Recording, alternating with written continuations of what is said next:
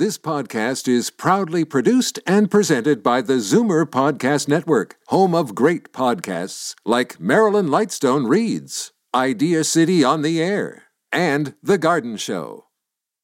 You're listening to an exclusive podcast of Fight Back on Zoomer Radio, heard weekdays from noon to 1. You're listening to an exclusive podcast of Fight Back on Zoomer Radio, heard weekdays from noon to 1. Fight Back with Libby Znaimer on Zoomer Radio. Welcome back.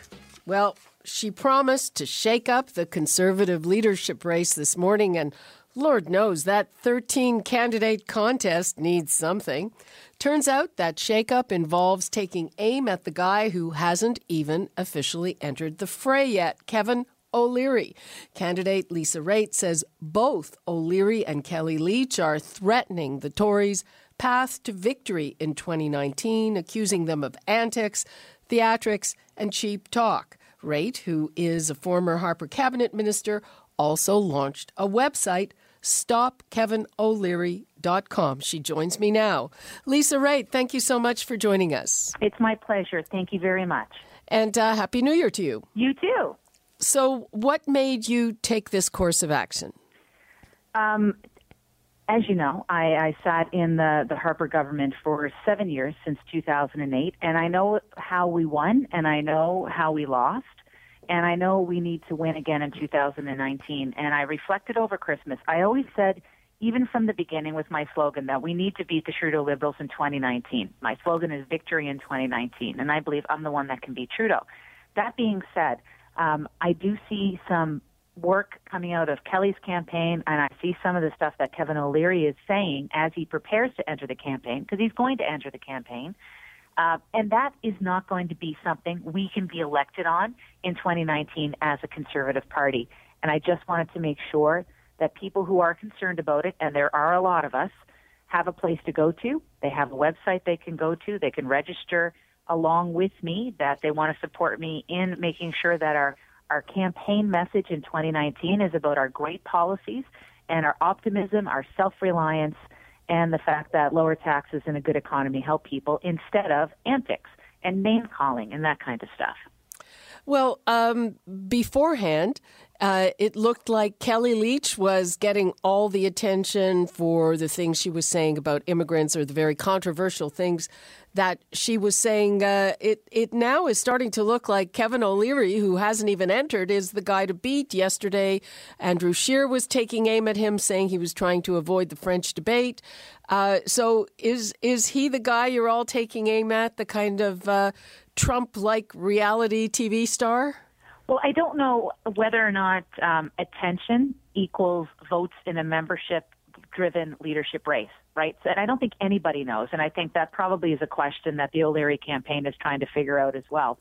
But I do know this, that based upon what he has said in the past and the kinds of things that, the way in which he's speaking now, calling the Prime Minister surfer dude and the kind of language he's using, while it may be popular and it may be appealing to some, it's not going to win the hearts and minds of Canadians or their trust when it comes to a general election in 2019. And I wanted to, try to ensure that people understood what they were going to be getting if that's what they voted for. And secondly, express my concern that our enemy is, if that's the right word, our opponent is probably a better word, is Justin Trudeau and the Liberals, because that's who we have the gripe with. But using an O'Leary approach or a Kellie Leitch approach that's anti-immigrant, that's not going to win us victory in 2019. It may be good for them personally to be the leader of a party, but my goal is for the Conservatives to be back in power, because I believe our policies help Canadians who are hurting. Now, I don't want to go too far with the Trump analogy, but all kinds of people underestimated him and the power of his stardom. I actually co-hosted a show with Kevin O'Leary. This was before Shark's Tank. Yeah. And I can tell you he has a great deal of charisma. And people seem to really, they really like him. And the few times that we have discussed him on this show, our callers seem to like him. Sure, but does he reflect the policies that we hold as conservatives? And in a lot of the cases, which we've put up on my website, he doesn't reflect what we as a unified, inclusive party believe in terms of the carbon tax is a good example. We are unified in that. We have a policy position on that. Certainly against carbon tax. Against carbon tax. And as well, our admiration and our gratitude to veterans and to forces, those things are important. And he made this outrageous comment in December about them not being warriors, or warriors isn't a good thing to be. I think he departs so much from what we stand for as conservatives that it's important and it warrants being pointed out. Charisma and all and the ability to command a room aside, you still need to have a leader who's going to reflect the party and have a unified party going into this election. And while it might be appealing in terms of doing some TV shows or media or radio, it's the leader of your country, it's the leader of your party at the end of the day. And I don't think Canadians will embrace him. And that's why I'm coming out. That's why I'm coming out and talking about it this way, because I think it's important for people to consider it in that frame of mind, since we have just gone through an election in the United States where so many people said it could never happen. Well, I'm saying, you know what, guys, it could happen, and here's the problem with it happening. What other things? He says a lot of things, many of which, in my experience, are outrageous, but they get a lot of attention. What other things worry you about what he says?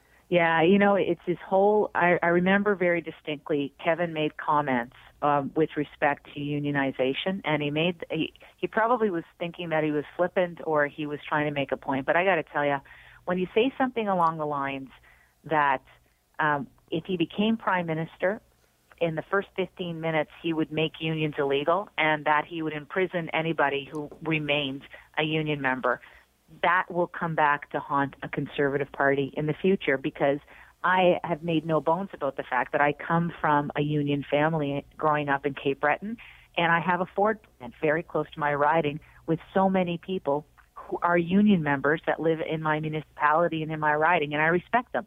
I would never want them in jail. I think that kind of stuff that he says can't be dismissed, and certainly will not be dismissed in a general election.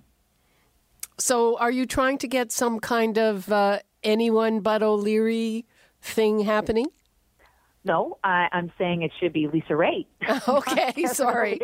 That's why that's why I'm being upfront that this website is in my name. It's stopkevinoleary.com, but I'm upfront about the fact that it's not a random, ghosted kind of website. This is mine because I want Canadians, conservatives, to join us so that we can make sure that the type of politics that Kevin is bringing to the table isn't going to be accepted in the Conservative Party of Canada.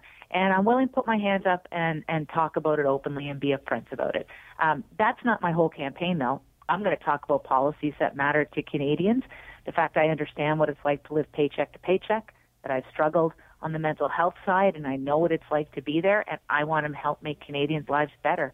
That's the stuff we should be talking about. However, we have Leach and O'Leary who want to take us in a different path, and I'm just pulling that red flag and saying be cautious because it may be attractive, but you got to know what comes with the candidate. And if you do a little bit of vetting, you see a whole lot of baggage that'll be carried into a 2019 general election, and Trudeau can govern for a generation if we don't watch it.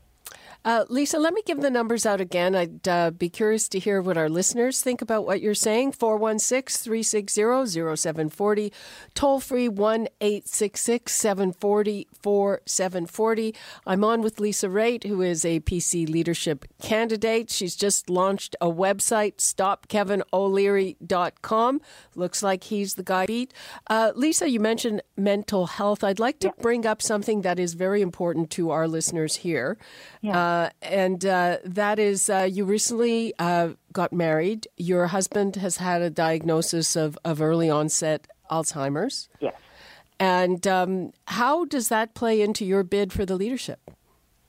Well, that's part of the reason why I made sure that I carefully considered what I was doing and why I was doing it. And I really believe that conservative policies help people who are in pain, and I believe that we are closest to those ordinary Canadians out there, especially in our great candidates we have across the country and in all of our ridings.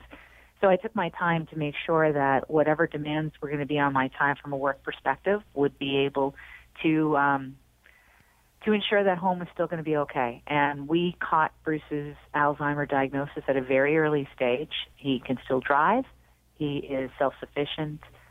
He forgets where stuff is, I will admit, on occasion, and I'm very good at helping him find his stuff. I know where everything is.